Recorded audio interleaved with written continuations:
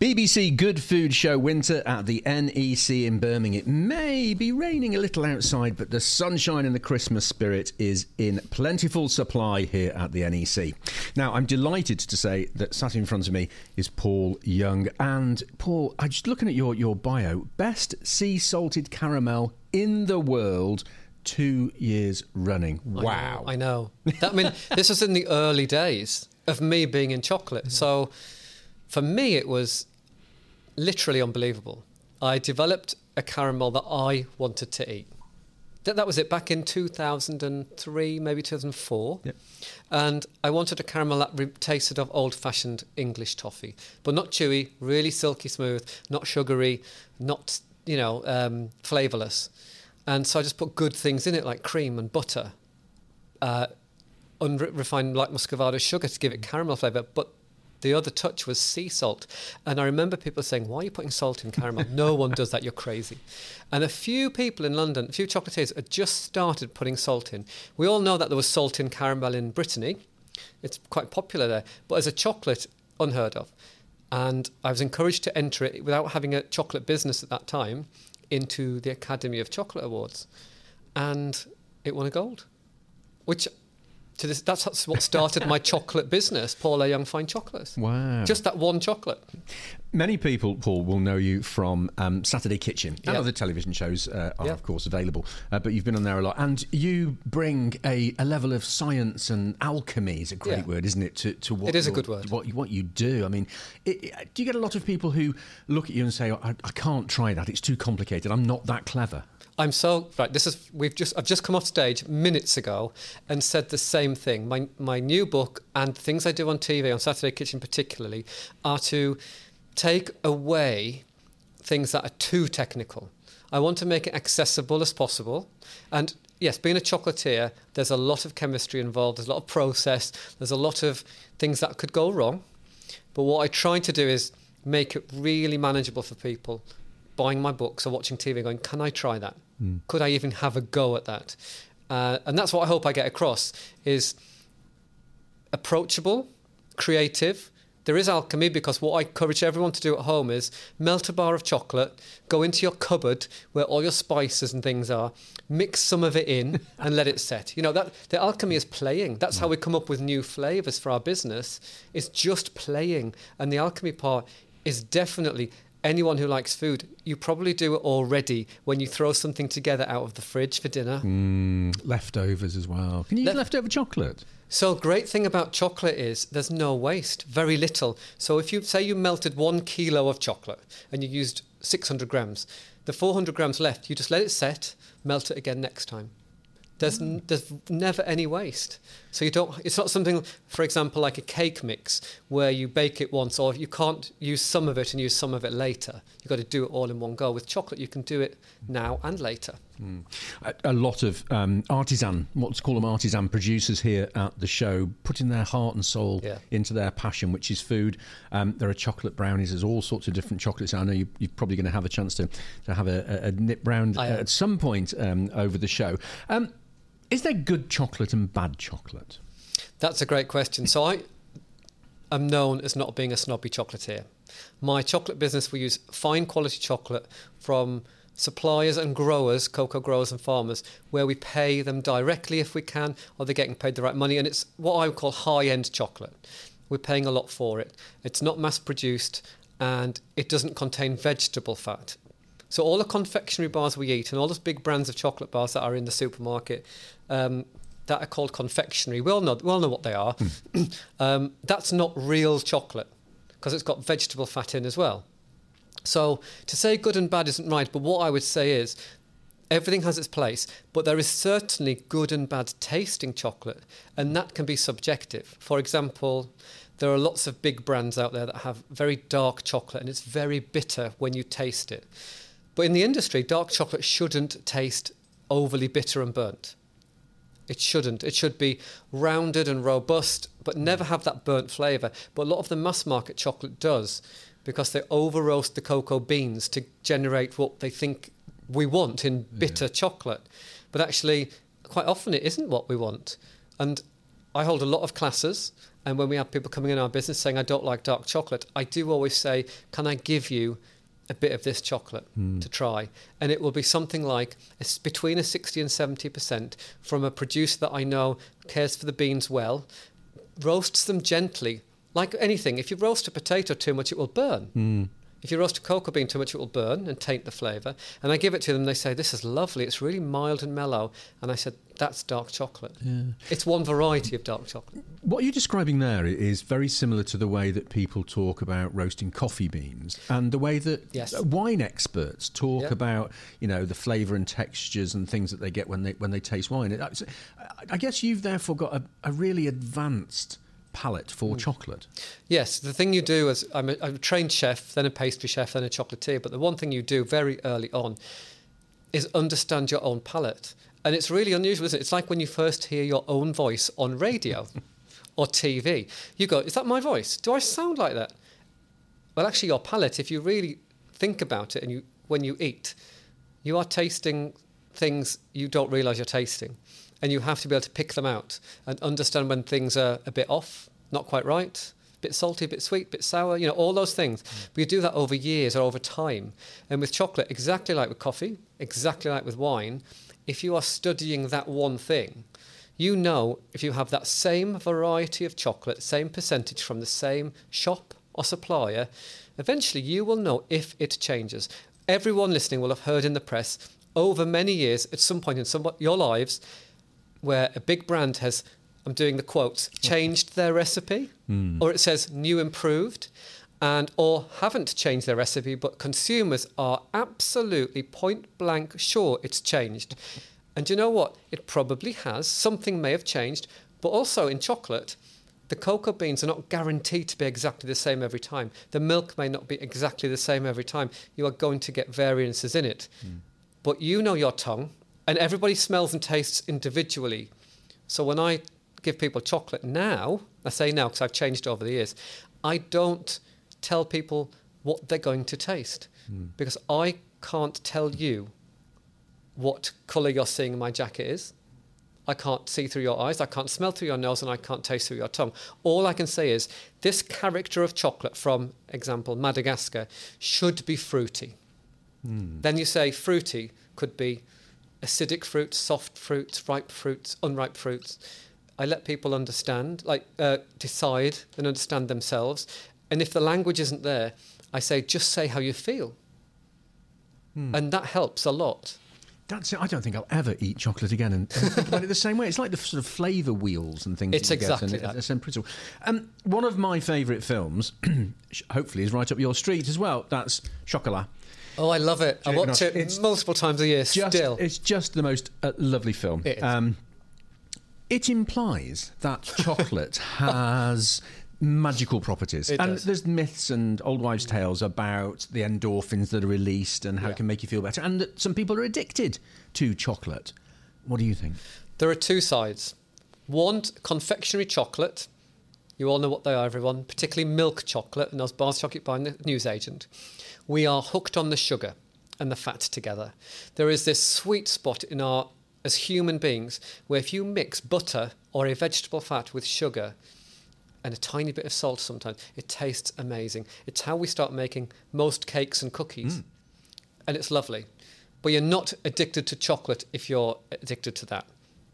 If you're eating good and fine quality dark chocolate that doesn't have vegetable fat in, you are experiencing a chemical high. There have been lots of research, and I'm not going to quote the scientists that have done this, but there was one research done where they put electrodes on people's heads when they ate high percentage dark chocolate, and the endorphin rush in the brain was same to similar as someone, and I'm not here advocating drugs, but it was a scientific study that when someone took cocaine or another drug like alcohol or tobacco, LSD, whatever it is, the brain doesn't identify what you're taking. It identifies the reaction. And the reaction of the chocolate was nearly the same. So when we eat it, yes, our eyes light up, our pupils dilate, our heartbeat goes up, and we want more. And you get dopamine into your brain, which makes you feel great. It's not the sugar when it's high percentage, it's the dopamine and the endorphins and it's a chemical from the cocoa chocolate's called Theobroma cacao. The theobromine in there is what is giving us that natural high. You must go to work every day of your life giddy with excitement about how you're going to feel doing what you do. Well, I tell you what does work, and I recommend this to everybody. I know a lot of people have a coffee on a morning. We all know sometimes that is a guilty pleasure because we know what caffeine can do. People say, well, I get a caffeine rush, then I come down, then I need another one. The great thing about if you have a really high percentage, I don't mean bitter chocolate, you can sweeten it how you like, but a hot chocolate sometimes made with water or milk on a morning instead of a coffee, it's a much more sustained high, like energy release in the body, and you don't get the come down. Because there's a tiny bit of caffeine naturally in chocolate, but it's the theobromine that gets into your system and gives you this lift. It's great mid-afternoon as well, just a little bit. It doesn't have to be a big mug. It could be 2 or 3 squares of dark chocolate. I love the science behind all of this. Fantastic. BBC Good Food Show Winter at the NEC. Paul Young is with me. You said chocolatier or chocolatier. Which is it supposed to be? Both are fine. The British pronunciation is chocolatier or chocolatier if you want to be French. You could be French today if you like. Okay, thank you very much. Merci à vous. Christmas, lots of different Christmas flavours here. People looking for those smells and the things that evoke all those lovely times at Christmas. Chocolate's going to feature very heavily. Now, I know that you have done some interesting thing with flavours, and I noticed on the in the show guide it mentions goose fat caramel. Yeah. Now, you said I liked alchemy. In the industry, people know me as someone who plays with flavour. I think there's nothing more wonderful than the fact that we can taste. Like, you can change your day by smell. That's why aromatherapy is so popular. You can change your day by sight, going from the city to the countryside, or just looking up for a change rather than down at the ground or around you. But taste is important. And I like to pull all of my experience as a chef, as a chef, as a pastry chef, as a chocolatier, as someone being alive, particularly for my business, Paul Young Fine Chocolates in London, where customers are coming in and wanting me to take them on a journey. And the thing that I like is that fat plays a big part in lots of cakes, sweets and chocolates, usually butter. But then I grew up in the northeast of England and beef dripping was a popular thing. My grandma had a dripping pot and you topped it up every week, but at the bottom was the gold, the meaty juice at the bottom, but you spread it on bread. And I was like, well, why can't I make that into a caramel? So I devised a recipe where I used the fat beef dripping in the caramel, and it gave it this, it wasn't meaty, it was just this flavoured, seasoned, sweet and salty, a bit like a sweetened pork crackling style flavour. Then I moved it into duck fat and did a duck fat à l'orange truffle. So not duck, there's no meat in it. And then the goose fat came, because I thought Christmas, goose fat, cranberries, sage. And I just wanted to, because we do, if you think about potatoes, they're quite sweet inside, and we all goose fat our potatoes to roast them at Christmas. And I worked on a recipe that brought the goose fat in, and everybody loved it. And I thought, well, why not? Like, we use, the word fat is a negative word in our world, as in people. If you say fat, it's either a derogatory word or it means it's unhealthy. But we're not told enough that fat in moderation actually is flavoursome, silky smooth, unctuous. It can bring a lot of joy. So for me, I thought I'd just play with it all, including olive oil, including all those other types of fats as well. But for me, those ones, the beef dripping, the goose fat and the duck fat, make the most gorgeous buttery caramel without the butter. I'm just playing that round in my mind at the moment. Well, I'll tell you what, I'm miles away thinking about it. But the thing is, at home, so I'll tell you what, I'd lunched yesterday with Kate Johns. She's my best friend and she has a PR company. She was the person who encouraged me to enter the very first Academy of Chocolate Awards with my Sea Salt of Caramel. And we're still friends since 2004, all this time later. So it's down to her why I entered. And we had a dessert there, and it was 70% dark chocolate, olive oil, sea salt, and macadamia nuts. And the first thing I asked was, can you tell us the brand of chocolate or the variety of chocolate used in the dessert? But it was absolutely delicious. It was like a very large spoon of chocolate mousse with a big indent in the top, olive oil poured in, sea salt, and then the macadamia nuts toasted. Olive oil with chocolate and such a sea salt. The first time I had that was Barcelona, very common with crispy bread as well in Spain, and I was absolutely overjoyed to see it here. Olive oil and chocolate is fantastic together, and everyone at home can simply take a piece of chocolate. If you've got some nice olive oil at home, put a drop on and taste it. It's absolutely gorgeous because the fat melts in with the chocolate and it adds a peppery flavour to it. What a great experiment for people this Christmas as well, isn't it? And it's also stuff you've got at home. Yeah. Just a little sea salt flake on a piece of chocolate. Fantastic. Milk, white or dark, it doesn't matter. Isn't it interesting how food from different countries travels and helps people understand where things come from and how we pick things up? I remember being in Rome years ago and being introduced with your little espresso coffee after you've had a meal. Really good Parmesan cheese dipped in honey. Yes, I love that. I love that. And isn't it great how those things stick in your mind, particularly the first time you experience something like that? It is if you like food, but then you realise, you go, hang on a minute, I have Parmesan at home, I've got honey at home, or I can get both. Why not? And it is about being brave. I use brave as a word because quite often we are human beings and we like routine, and we eat the same things often because we like them. Occasionally, I do the same thing with cheddar. Like mature cheddar and chocolate together, delicious, absolutely great. Stilton with chocolate, great. You can have what you want. There are no rules out there. I know we are told there are. We are in the media, all of us, with everything. You should have this, you should taste this. This red one goes with that. No, for me, no. You should try what you want to try. You will find something you really like. That may be completely against what everybody says. It doesn't mean it's wrong. You might have actually hit on something pretty spectacular. That could be the making of you and your fortune. Chocolate and chili was always an interesting one for me. It was. Like I said, it was. It was. Yes, it used to be if we go back a few years. Now, you have been on stage, big crowds here Huge, at the Winter Show. Chocolate tart you've been doing. If I've been going through the recipes, and they're all sort of graded, and yours says more effort at the top, but it does. It says, but obviously worth it. Now, everybody thinks they can sort of make a chocolate tart. Yeah. This looks spectacular. Well, the thing is, there are some simple tricks. Then there are tricks with chocolate. There are skills that you can do. That means you could either buy a chocolate tart from the supermarket, which are generally under-decorated. There might be a little chocolate curl or a sprinkle of cocoa powder on, or you can make the recipe from scratch. But if you can make it look spectacular, particularly at Christmas, by melting some chocolate, spreading it on some scrunched up baking paper, put it in the fridge, then break it up and stick it in the top, and it look textural, and you put a little bit of gold powder on, which you can buy from supermarkets now. That's what I want people to do. It's not... And there's 3 elements in that chocolate tart. Make the pastry, make the filling, put the topping on. And even the pastry recipe is a creaming method, like people are familiar with making a cake. You don't have to rub it in, you don't have to laminate it, you don't have to do anything like that. I've tried to make it as approachable as possible. But I don't mind if someone buys a tart and decorates the top. You're doing one element of that recipe. Yeah.